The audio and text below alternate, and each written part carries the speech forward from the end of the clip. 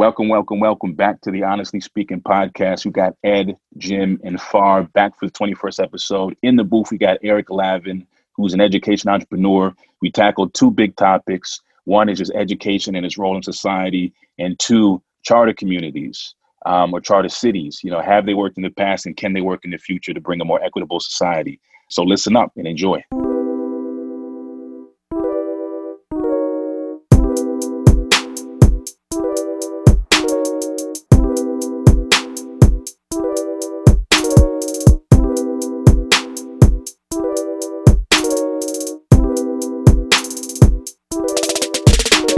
We got Eric Lavin on the pod with us today. He's an entrepreneur, an educator.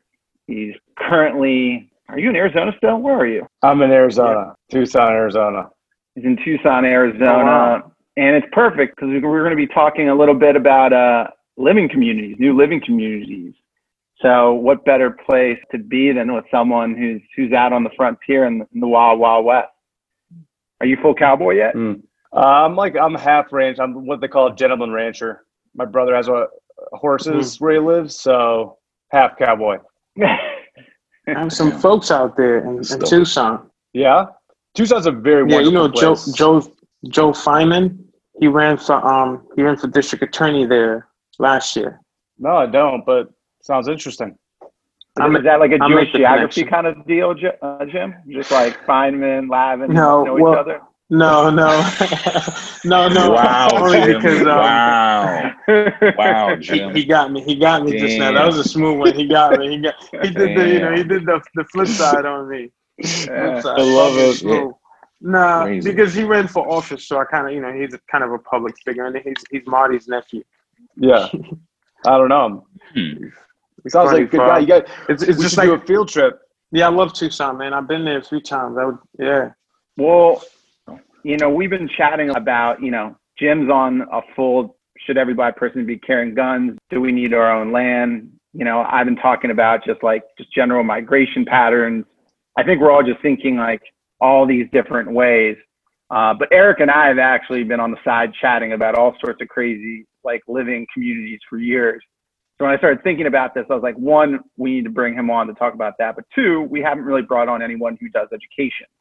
And I feel like that's something that the three of us don't really know a lot about, but it is an important part of the conversation, especially as we're thinking through, even in the near term, like what does a lot of this look like? Because it's, Jim, you've got a 7-year-old, and I have to imagine all the things that are happening right now, is impacting you. Like you and your mom, his mom didn't think that you were going to have to be teachers, right? So Eric, maybe just give people a little background Even though we're teachers all the time. Teachers all the time, but, we're all educated in different ways on what we can do professionally. Yeah. What's the prompt? Dude, like, who are you? Like, what are you up to? Why are we talking to you? Yeah, well, okay, so I'm an educator, and I come to that work. I started right after college as a high school civics teacher in the Mississippi Delta, town called Helena, Arkansas, small town in the Mississippi River, 8,000 people. And, I had a couple of good experiences in the classroom as a teacher, but that didn't happen every day. And looking back on those good experiences where students were kind of their eyes caught on fire and things were going well, I'm now able to look at that and understand what was going on, which is they were learning. And we too often conflate the school with learning and education with the school. And basically the way I've come to see it is, humans are learning animals. They are going to learn on their own. They can adapt to any context. Everyone learns to, walk and talk, and that's very complicated stuff.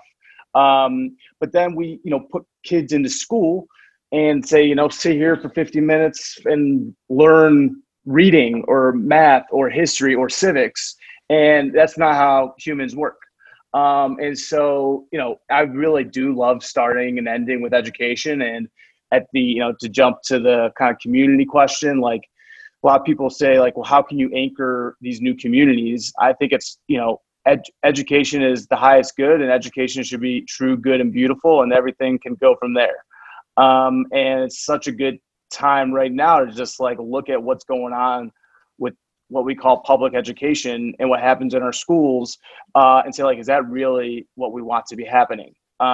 Because Jim is absolutely right. Like, a parent is a teacher. I mean, everyone is a teacher. You know, the quote unquote capital teacher that gets a credential, they're hugely valuable to society. And like, we're going to need that for forever. I think the role should evolve.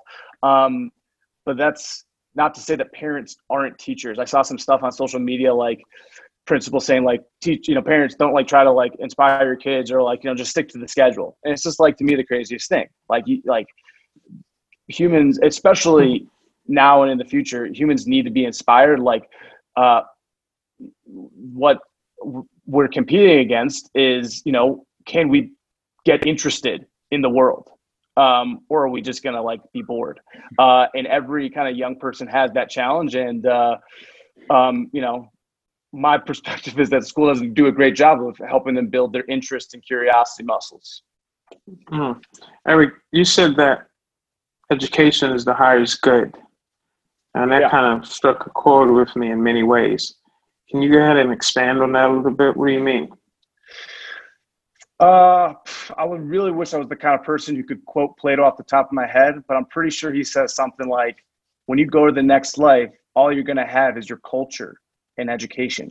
And that's like who you are. And I think that if we start from the premise that society is not organized the way we want it to be, we need to ask, like, how do we want to organize society? And I would say education needs to be near the top of the list. How do you think about the way that education has more so been angled to be more of a sort of a jobs machine, rather than, education being one of personal growth, socializing yourself, kind of growing into, sort of the person emotionally and socially in the school setting, rather than, we're just training you. It's it's straight up vocational training, and just school is just sort of created to feed people into high paying jobs. Like, I think that shift has happened a lot sort of in the last couple of decades. But I mean, what are your thoughts on that? Did you just answer that whether education is connected to capitalism? Maybe in an indirect way, but I think there's some other things that have exerted some pressure to angle it that way, which I want to get into, but I wanted to get Eric's first thoughts on just that. I mean, I think in a non-American history context, there's a very old conversation in education philosophy of, is this about vocational education for everybody and individualized tutoring and liberal arts for the few? And in American history, this is memorialized in something called the Committee of 10, which in 1892 basically standardized high school curriculum. And it's basically these 10 university presidents having a debate about whether people should be learning the poetry and the arts in Latin, or like science and math, so that we can industrialize as a society. And so this is a persistent theme. I think in the modern context, it's an interesting time to ask that question. It's a great time to ask that question, because we have all these digital technologies where it's no longer a question of if or, you can do both and, for sure. I mean, the internet is the most powerful liberal arts university in the history of the world, and it's only going to become more so over time. I think there's a separate question around, it's not a separate question. It's like all one integrated thing. I mean, the aims of our education system, I think, are pretty, they were designed for a different time. And I think they were designed for what your question hints at, which is like, we need people to fill roles. Another thing I just added in the conversation is I take a learner-centered lens on this, which means that, like, what's good for every learner is going to be different, and they're going to need different things. I think it's before the current company I work, so I think we talked about this down in Tulsa. I'm a recruiter right now at a tech company, and I'm literally obsessed with, when I'm filtering candidates and looking or sourcing and looking for folks to hire, I'm looking for much more of a specialization in their backgrounds, depending on what the role I'm hiring them for, right? So I think there's probably like a more of like a corporate centered design when it comes to higher education And, even before becoming a recruiter, I worked at General Assembly, which is literally just that. Like, it's like the reskilling for the modern economy or something. Like that was the tagline for General Assembly, right? This is the new thing that was created. Right. It's obviously repurposed vocational school, but just for coding and design and product management. And this is the thing to help bridge people from, old archaic, liberal arts colleges into the modern economy. Right. Maybe not in those words, but that's literally what it was. Right. So, but now you're seeing colleges starting to adjust and really create these sort of meteor comp sci programs and money and a lot of things. So it's sort of it's like the corporate view, and it's sort of designing it backwards from corporate needs. And then I imagine people like journalism majors and liberal arts majors and humanities and history majors are probably this much more lower in enrollment. And I think that's probably from a larger context of just the economy's changing. The housing market is a lot different than, what our folks and our grandparents were born into. And income is taking on more of the heft than wealth. And, a lot of these things that we can obviously sort of break it down, deconstruct it. But being a recruiter and working at the coding boot camp, which is the new thing, I think it's changed colleges, undergrad degrees for probably the worst, honestly. Mm-hmm. We're talking about well-rounded people and what education is supposed to be, but that's kind of what I'm seeing. I mean, I think the term corporate-centered design for education, which I think you said in there, is pretty interesting. And it's probably true that schools, universities, more so are more corporate-centered design than they're learner-centered design. And I mean, it's a tough question, but I think one thing that's definitely missing is giving learners the ability, the awareness, the knowledge, the agency to be like, how do I use these skills so that I'm not a cog in someone else's machine? There's not a formulaic way to teach that, but you kind of like parents can teach that. Good invested mentors can teach that, which are teachers as well. And so, the incentives are all kind of screwy in education. And, personally, like, I have qualms about education as a consumer good at all, because learning is about love, Let me ask you this. How do you think the current time that we're in now with COVID-19 and the fact that everything is pretty much virtualized, how do you think that will impact education moving forward? That's a big one. A big one. I mean, I can tell you what I'm hopeful for. I really don't know what's going to happen. I can tell you what I'm hopeful for, which going back to one of Eddie's comments, schools basically not going back in session for the rest of the year. And basically it's a wash is what they're saying. And, there's a couple different ways to look at that. I mean, it's certainly bad that young people are not learning, I think.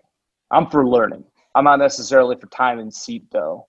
And I've really got a bone to pick with standardized tests in America. And I think that this is, if you got to pick one thing, like standardized tests are up near the top of the list of things I want to get rid of. And schools, there's this phrase. For people who aren't like paying attention to the standardized test fight, why do you say that? Really two reasons. One is there's this good arts law. When you put a measurement out there, it becomes a target. And so people are using now the SAT and then 9th grade versions of the SAT and 3rd grade versions of the SAT and kindergarten versions of the SAT as the target for what to be good at. And so the SAT itself, probably not the right target to be good at, certainly not the right target to be good at for a kindergartner. That's one problem. The other is the tests themselves, because they become so high stakes and so kind of like one-time thing. They're like destructive to the learning process in my point of view. We can have a measurement that activates the potential of learners as opposed to just ranking it once a year, which is what we have now. And so we can measure learning every day and help people get better at it. So those are some. I mean, there's other people who have other reasons. Those are just some of the ones off the top of my head. Yeah, I mean, I have one reason why it should be eradicated, a lot of those standardized tests are biased. Yeah. So, for example, the LSAT. Let's look at the LSAT. The LSAT is designed and written by people from a certain educational level, background, pretty much middle class, upper class, wealthy white people. And so a lot of the questions in the LSAT, if you grew up the way I did, they won't necessarily make sense to you, not because you're less intelligent, but simply because you're not familiar with that world or certain things that they describe. So the LSAT is one of those standardized exams that in some ways keep a lot of Black and brown students out of law school because they're not scoring high enough on the test. But it's not because they aren't smart or they don't have the passion and what it takes, but simply because it's just the world which tests describe is not the world a lot of these kids are from. Yeah. Oh yeah. I didn't touch on the racial equity bits of standardized tests, but I think a patent example of institutional racism. Yep. Eric, so you were talking a little bit in the very beginning about just your journey and the Delta. What even got you to, so you were in, was this for Teach for America, or what got you down there? Yeah, I joined Teach for America after college. And what was the impetus of that? Were you studying something in college that you knew you wanted to go into education, or family members? Yeah, so I was a student teacher in high school, which kind of got me interested in education. Then I did various kind of tutoring programs, but I never really kind of saw myself as a teacher. I had this idea. I had a really cool social studies teacher growing up, and I was like, you know what, maybe he was a retired guy. I was like, maybe when I'm retired, I'll do what Mr. Schlichter did. But then Teach for America came around, and I was like, oh, this sounds like a cool experience. That was literally it. I definitely had a social justice streak, but I wouldn't say I wasn't living it up until I got into the Delta. Yeah. How long were you at Teach for America? I did 2 years. 2 years. What are your thoughts on? Okay, so my homegirl did Teach for America. I'm not sure how long she did it. She's from the West Coast, but she characterized it like this, and it's probably, I don't know if it's controversial or something, but she was like, I've never seen more. This Teach of America, the ethos was just so paternalistic white saviorism in terms of the going in and trying to save people, that sort of I don't know, cadence or call to action for something. She's like, I felt it over there. Obviously, this is just me saying, what she said. Is there any credence to that? I think there's a little bit of credence to that. I wouldn't say it was the dominant feature of my experience. It's kind of hard for me to look at it with distance because I technically am a white person. Technically. You see it. Technically. I know what you mean, Eric. Keep going. Yeah. So, as an organization, look, I respect what Wendy Kopp did. Wendy Kopp is the founder of Teach for America, and she basically said, we need to elevate the prestige of this profession. And by that, meaning our nation's top graduates should want to be teach. And we should, in education is the number one priority. It's where we started the conversation. And I agree with her on both counts. I think it's actually a very interesting case study over the past 30 years or so of, let's say, perverse incentives or maybe corrupting incentives. And so I think the element that you called out, it's white savior complex, that's present in our society. And certainly, true. Yeah, not specific to Teach for America. True. Yeah. Yeah. But so it's certainly part of that. And maybe some people's motivations were that. But I think I'm a defender of Teach for America because they got a lot of people into the mix, a lot of people doing extraordinary things in education. Who otherwise would not have them. Right. Exactly. I would not be in education if not for Teach for America. And I'm not talking about myself. So there are a lot of people in leadership positions, and people have started really interesting organizations that do good stuff that are very critical of Teach for America. That, like, I mean, it's not. I mean, there are other ways to get in, but they did a good marketing job to do that. I think the problem is, I mean, one of the big problems is I taught for 2 years. It takes time to build relationships to, create the kind of conditions where people can learn really well. And so while I, benefited greatly by getting exposed to this passion that I now have and like learning a lot, and I think I did add value to my students' lives. You could make the critique that it's kind of like adventure tourism for, Sure.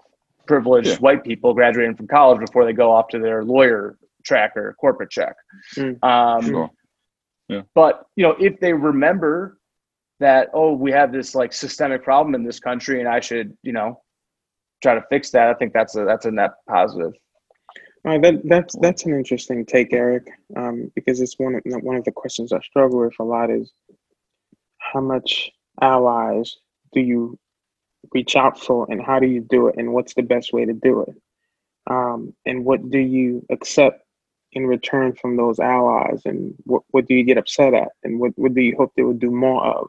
And thinking about all of that, you also have to think about the reality of America, right? That it is a segregated place. And so a lot of those kids who goes to Teach for America, right? Mm-hmm. They may not have been exposed to any of these issues. I mean, literally, if you're white in this country, you can stay away from most things if you want to. So in some ways, I see that value in terms of what you're saying, how some of those individuals, perhaps they didn't stay. Perhaps it was whatever it was for them. Perhaps it wasn't genuine. Perhaps it was. But maybe if they remember it in the future, when they're in a corporate law firm or wherever they may go, that they may have a positive impact in terms of the injustice and unfairness they see in the world, and possibly even giving back. Is that what I'm hearing in some ways? I think you said it nicer than I did. If so, is that enough for some of those individuals? No, it's not enough. I mean, like, I think there's people, as you say, can just kind of like forget about it. Out of sight, out of mind. Compartmentalize. Yeah. I mean, it's the Anand Giridharadas tract. Okay. Yeah. That's right. Father's boy. Yep. Yeah. But I mean, so he's talking about a specific set of actors. But, if you have that systemic awareness from like, oh shit, like these kids who happen to be Black are reading at a 3rd grade level in 9th grade because of this set of factors of history. And then like not, say like, oh, I should probably like, work really hard to fix that.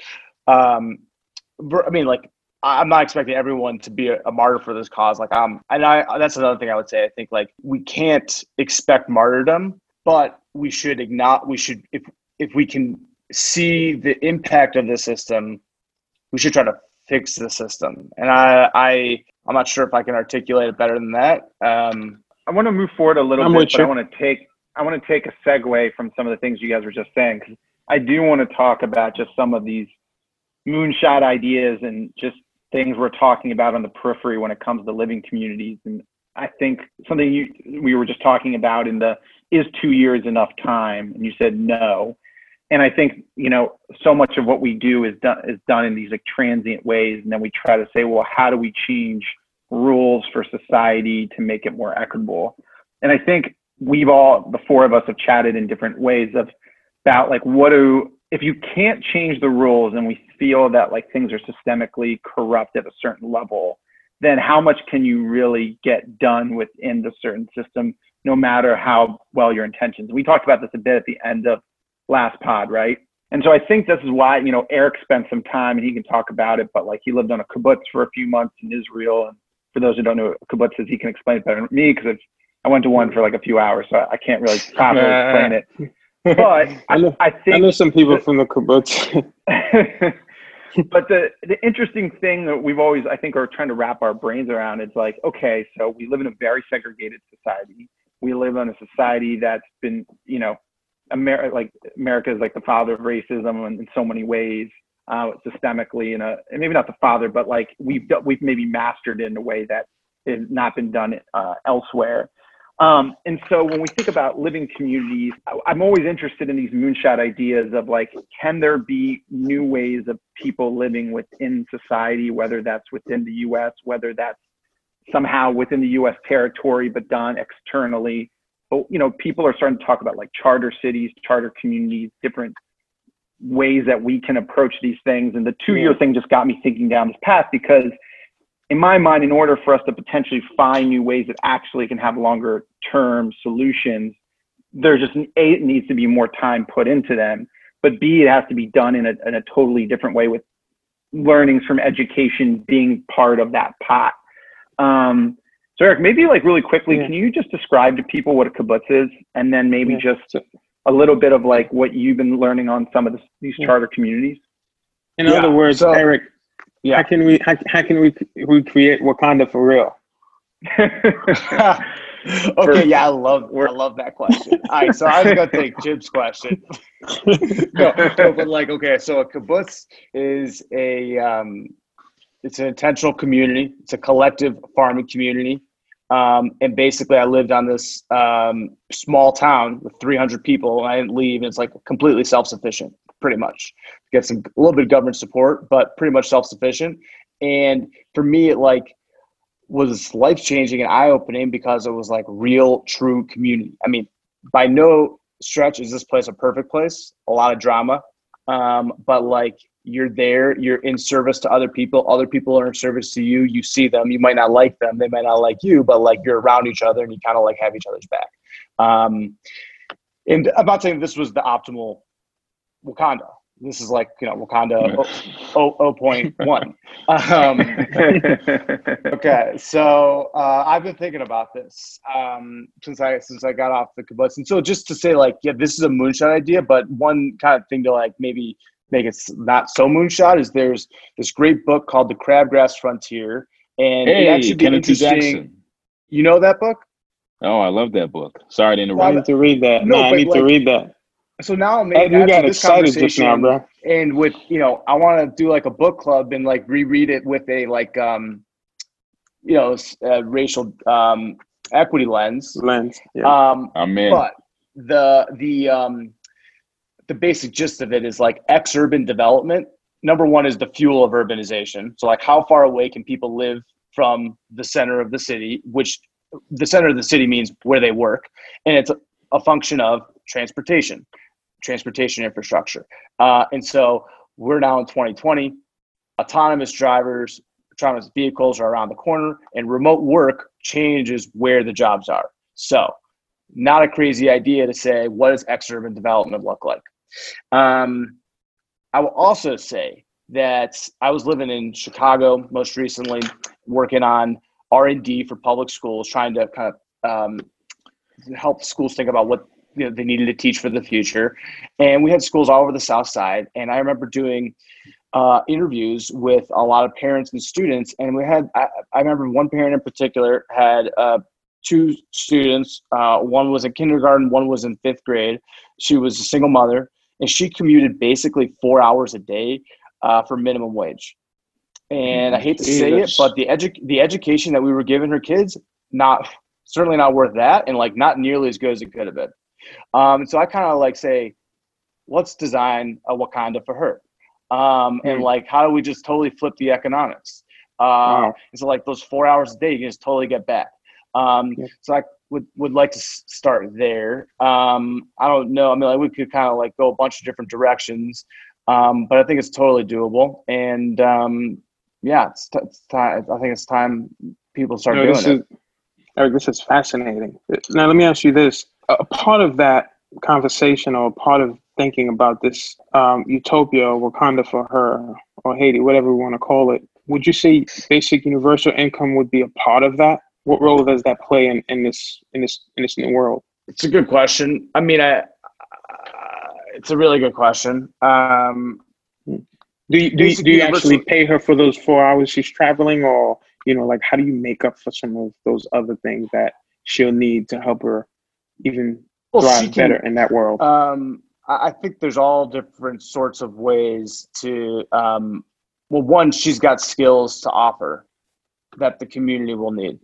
whether it's teaching her kids and other kids, cleaning, caring, cooking. These are all things that are really valuable, and especially post-COVID. So I think it's just a way to, like, our boy Farber, Andrew Yang, had a great line, like revaluing how we think about human worth and like what we value. And so communities, I mean, I'm for UBI because, I mean, obviously I like Yang, I like Martin Luther King. Seems too obvious, but that seems like a political thing that needs to happen somewhere.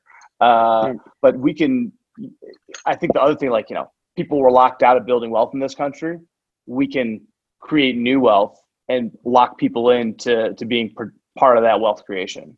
It's a very Eric, question for you. Yeah. Do you think these things can be reimagined within current large urban centers, or they need to be done in smaller locales to start? I don't know. I think that's like the $1 billion question.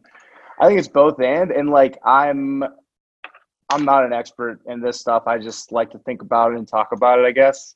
But I think the cities have become too ingrained with too many of their things. Too many of their government agencies are kind of like have the inertia of old government.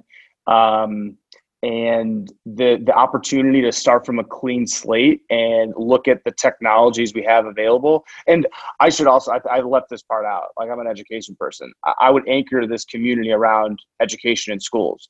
If you ask people why they move where they move, if they have the privilege to move, for education. Eric, I'm sorry, I got to jump in here. I got to jump in. A few follow-up questions. One is, the educational system as it's set up is very racist.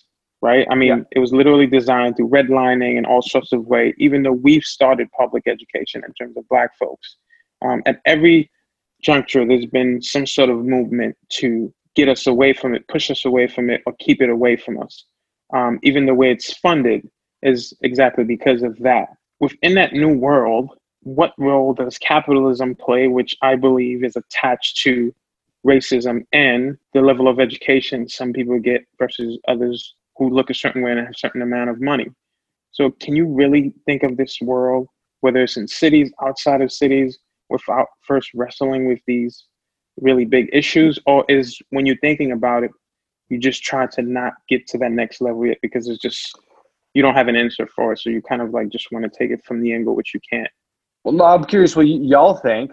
I don't have the answer, but I do know that people aren't born with racism or hate, and people are a function of their environment.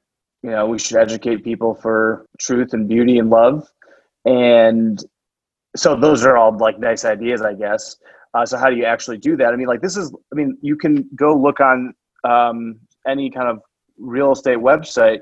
There's land for cheap that if you got 20 families together and said, we can do this, we have the skills to do this, they can kind of choose to opt out of the current system. If the current system is so patently racist and not serving them, why would you stay in? And people are locked in, they don't have a choice. But I would just ask us to say, well, can we give them a choice? Last question real quick, Eric, I'm sorry. On that note, in the kibbutz, do they also live under the same laws as all Israelis do?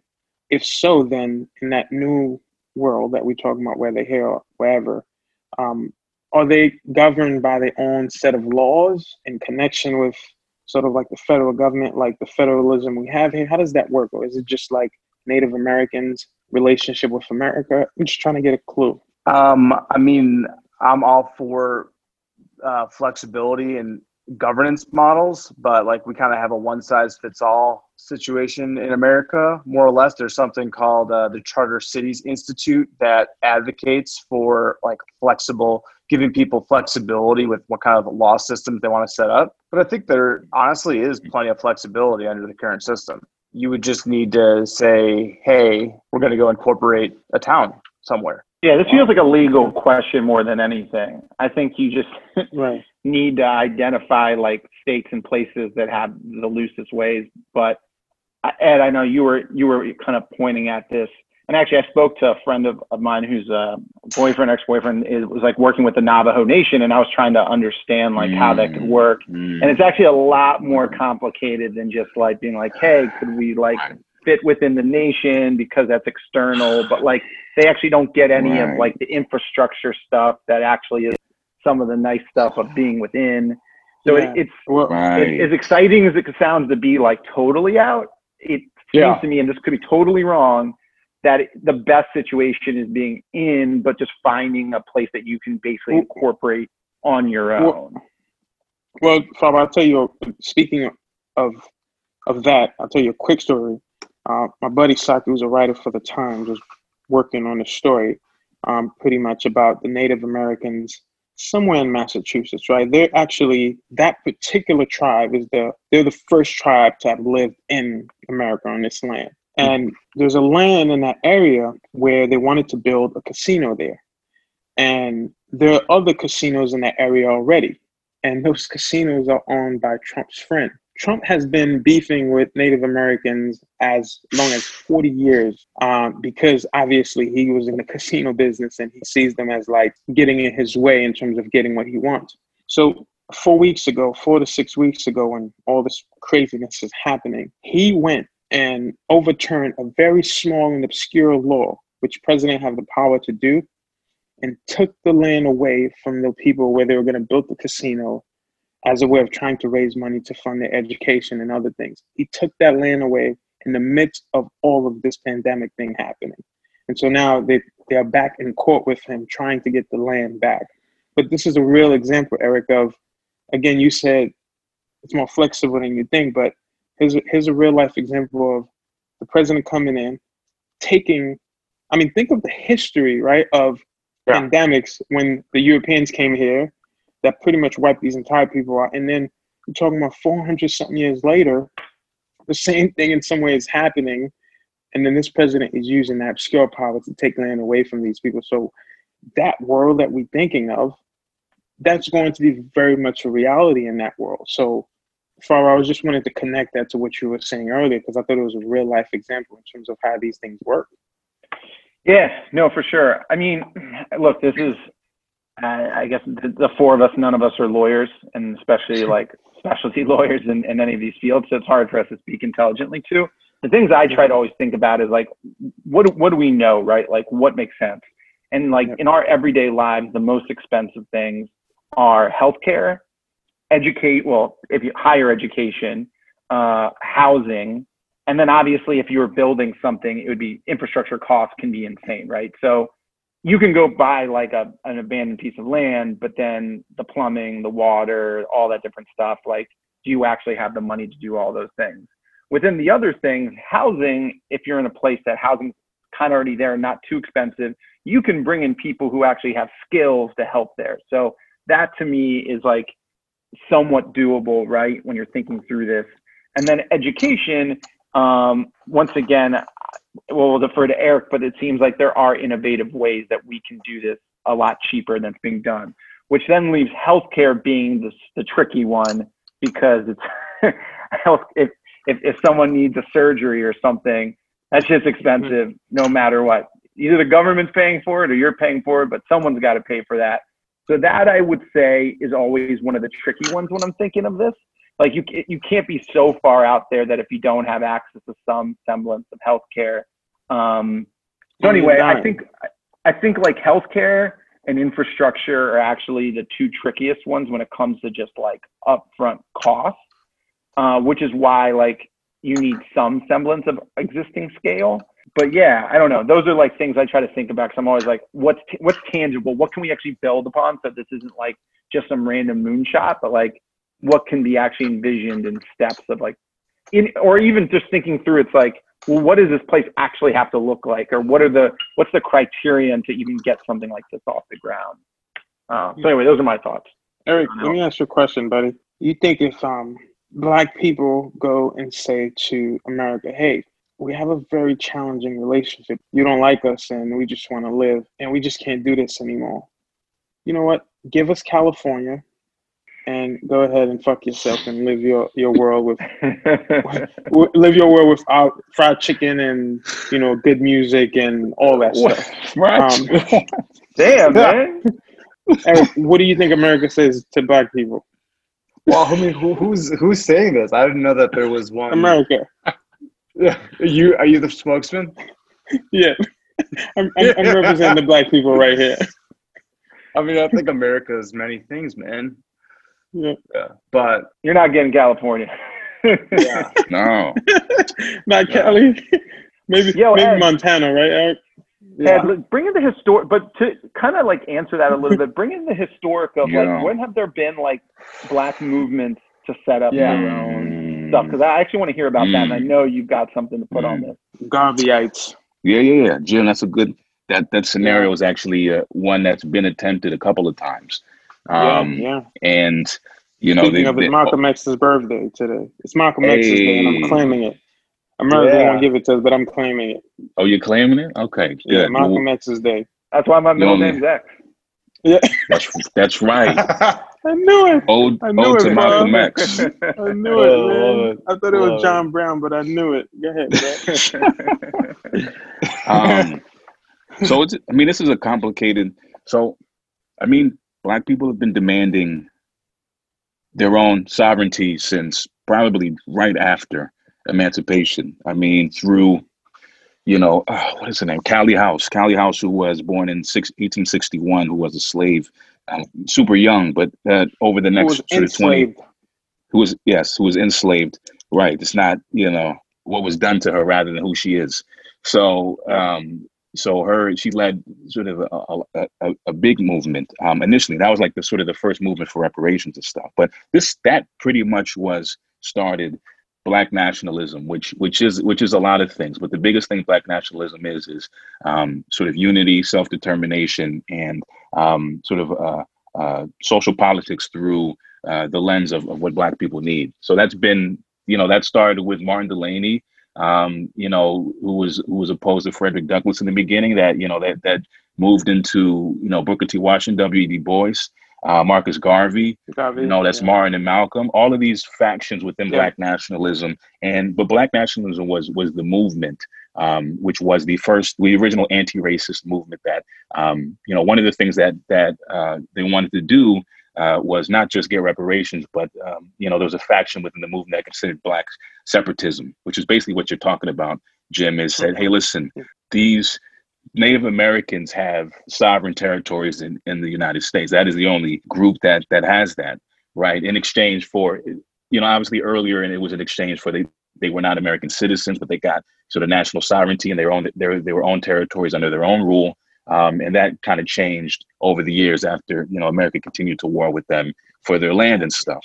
But when you're inside the jurisdiction of American territory, you can get taxes levied against you. There's all of these things that, you know, unless you're outside of America can levy these sort of land rights against you and stuff. But I think just probably, like Trump just did. Yeah, I think probably like the approach to say, hey, listen, we want to do our own thing. We want to sort of bracket off our own institutions, our own society. We'll police ourselves. We'll politic ourselves.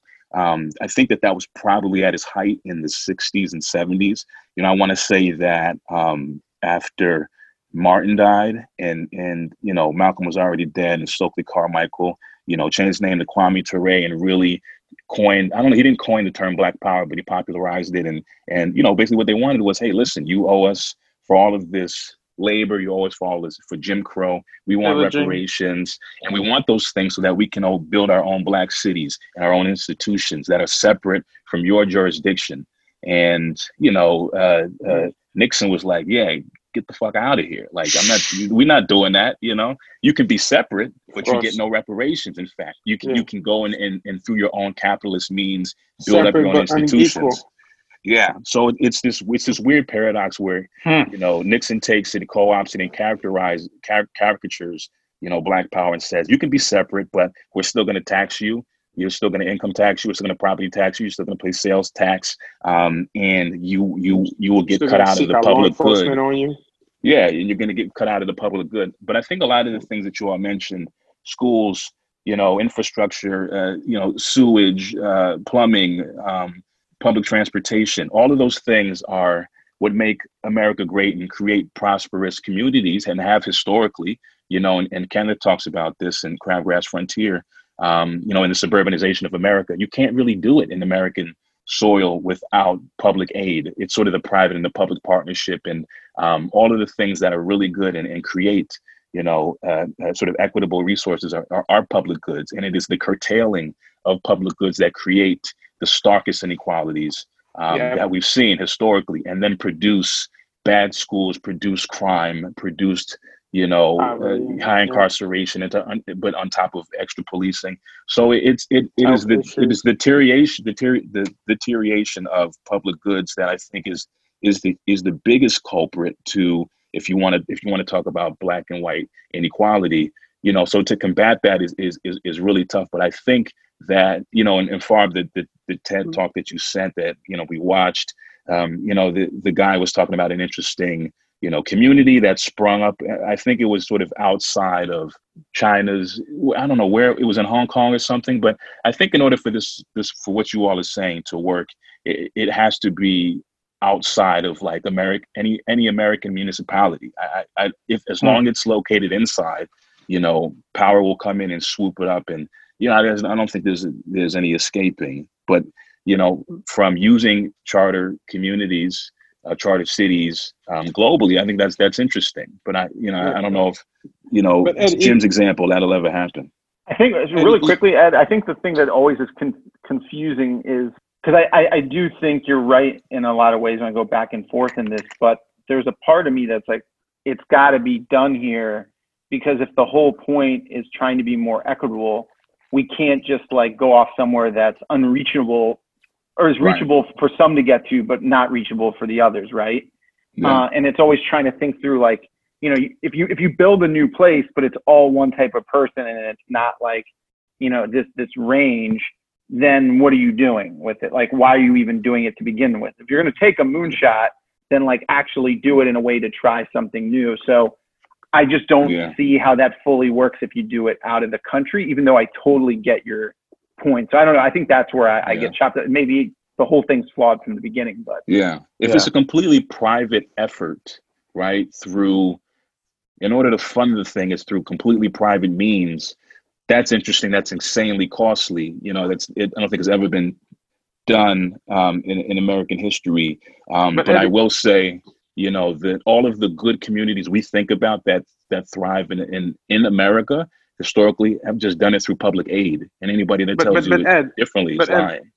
Ed, let me ask you a question, because you missed the New Deal. One of the things we also talk about is how the New Deal was the greatest. I mean, until recently, until these latest stimulus packages out of Washington, the New Deal was probably the biggest public investment.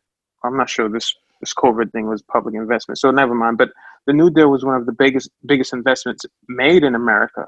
And the New Deal adversely actually did the opposite of helping Black and brown people. It actually widened the gap between Black and white folks and created that the two Americas in some ways increased that as we know it today. So the two can't work. So what's the thing with that? Yeah, I think that all progressive things that have happened historically in America have just been attached to racism. I don't think it's almost sort of one doesn't happen without the other almost. You know what I mean? Like it's the New Deal. Red lines, don't exist without green lines. The New Deal that produced public underwriting of the housing market.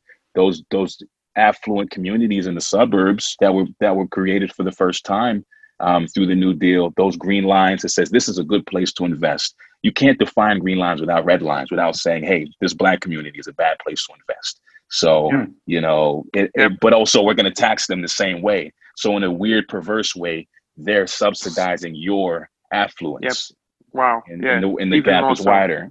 Yeah. Wow. But I don't know, man. Maybe it could change in the future, but the track record doesn't look good. So I I think though, at the end of the day, that's why you can't start somewhere so big. And at the end of the day, it's not going to be perfect, right? It's kind of like everything you do, nothing's in a vacuum. There's human conditions. Everything's going to be imperfect to a certain degree. But I think there's something to be said about if you could work within a place that had a lot of the infrastructure was already there, right? So you're not having to build out all those different things.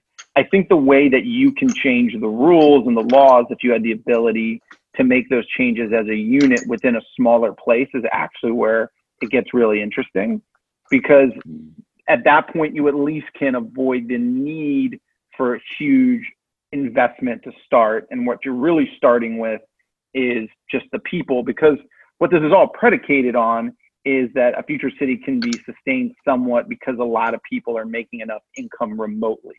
So if you can start from that aspect and enough money's brought in, and then like to, going back to the universal basic income or whatever that is, maybe this new place has to be established within its charter that everyone has to pay in on a percentage or some sort of aspect of what you're bringing in as a reinvestment vehicle within the group. Like and you start with a certain amount that you can actually make work. But I guess to me, it's like, there's no harm in at least trying to do something, because to your point, things just keep getting like worse. Like this PPP was like an utter disaster. Like Black and brown people are going to be disproportionately fucked even more for years. And that was a government like thing.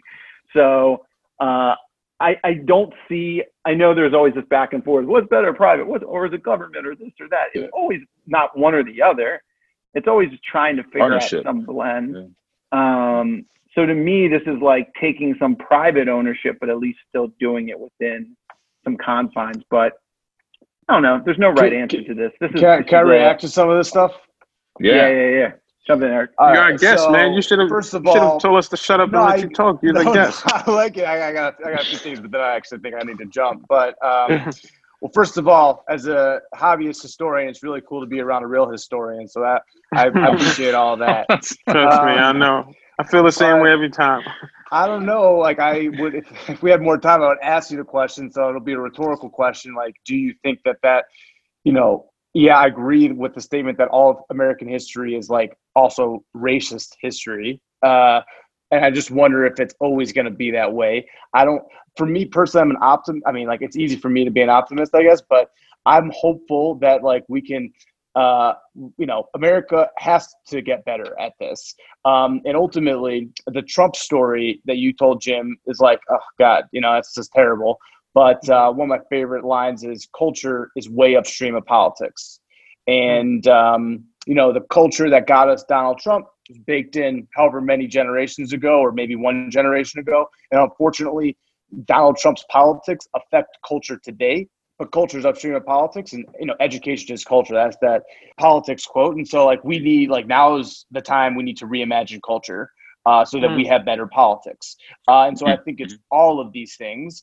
And yes, you're going to have, people are always starting intentional communities and going off and being hippie and trying to live off the grid. And I think there should be more of that in a more kind of like open and accessible way that's available to everybody, and all these other things, reimagining cities, reimagining second, third tier cities. For me, my personal bet, and Farber, I love what you were saying about healthcare and all the other things. And I know that you mentioned Booker T in some of your history, Eddie, and I sent Farber Booker T's, he wrote it in 1896, The Fruits of Industrial Training. And he's talking about setting up the Tuskegee Institute. And there's a line in there, and you were talking about vocational training as well. And there's a line in there where he says, slavery presented a problem of destruction. Freedom presents the problem of construction. And this problem, like, what do we want to construct? We have the freedom to do it. What kind of community do we want to construct in the 2020? And I think the model of Tuskegee, honestly, is where I would start. And so like, we need healthcare. Okay, let's start a med school. We need sewage. Okay, let's start sustainable design and, circular systems, whatever. And so I go back to education. I think, Eric, students constructing. Yeah, go ahead. That's all I got. Eric, no, you good, Eric. What role do you think technology can help? Because I wanted to ask this when Far was speaking, but I, lost it for a second. Do you think technology can help to speed up that process in terms of creating community? Because now, if more people can work remotely, like money, for example, there's a world where you may not even, well, that world is already here, where you don't even have to exchange money anymore. What role will technology play in the speed of creating such a community? I mean, technology. The technology we have now is amazing. So I would imagine so. I hope so. I know it's like for education, it can be an extremely powerful tool, but like any tool, it can be misused. Very often is. But yeah, people can find each other. They can raise money. They can communicate, share things, learn things. I mean, especially for learning. I mean, it's just an incredible tool for learning. Word. Eric, you were gonna say something else before the technology question or after? I think. No, I'd just say that I'm inspired by Booker T and the Tuskegee Institute as a place to start. Yeah, Booker T, very complicated man. Small C conservative, but the first Black conservative, I think. But conservatism in that time, Ed, and the conservative that Booker T was, is it the same as the conservative we talking about today? Well, no, of course not. People tie conservatism to partisanship and stuff. But I say conservative in terms of Booker T was more so opposed to W.E.B. Du Bois is more of an integrationist, wanting, that political power. Booker T was like, forget about the political power for now. What we need is economic power, which will then gain, respectability, and then we'll get political power as a result. Which he was proven wrong. Yeah. Okay. Geez, that's tough. Oof. I want to keep going on that, Ed, but I think Eric gotta go. Wow. Okay. We'll pick. I think this is a good place to stop on. We can continue this though. We'll put a pin in there. Yeah. All right. Let's do that book club if you. Count me in. Yeah, you guys have said it a few times. Say it one more time for the listeners. What that book was? Crabgrass Frontier. Yep. Kenneth T. Jackson. Frontier. I think the subtitle is The Suburbanization of America. If I'm not mistaken. Yeah. Subscribe to this podcast. Yeah. For real, man. We should subscribe to God. We always get texts from all the people listening that like, you should have asked this, you should have asked that. Just DM us your questions, or honestly, you can email us at the honestlyspeakingpodcast@gmail.com. Super simple. And if you like what you heard today, send it to your friends. Get them subscribed. Let's get our numbers up. We got a few hundred of you listening every week. We got to get in the thousands. Like, make us famous. Let's do it. But Eric, we appreciate you, man. This was fun. All right. Thanks for having me on. Hey, Eric, go enjoy the heat, man. All right. We're gonna make our lunch happen post-COVID, all right? And by the way, Eric, I'm gonna give you a call so we can talk about this app thing me and Far was talking about. So we'll talk. Let's do it. I'll hit you up. Yeah. All right. All right. See ya.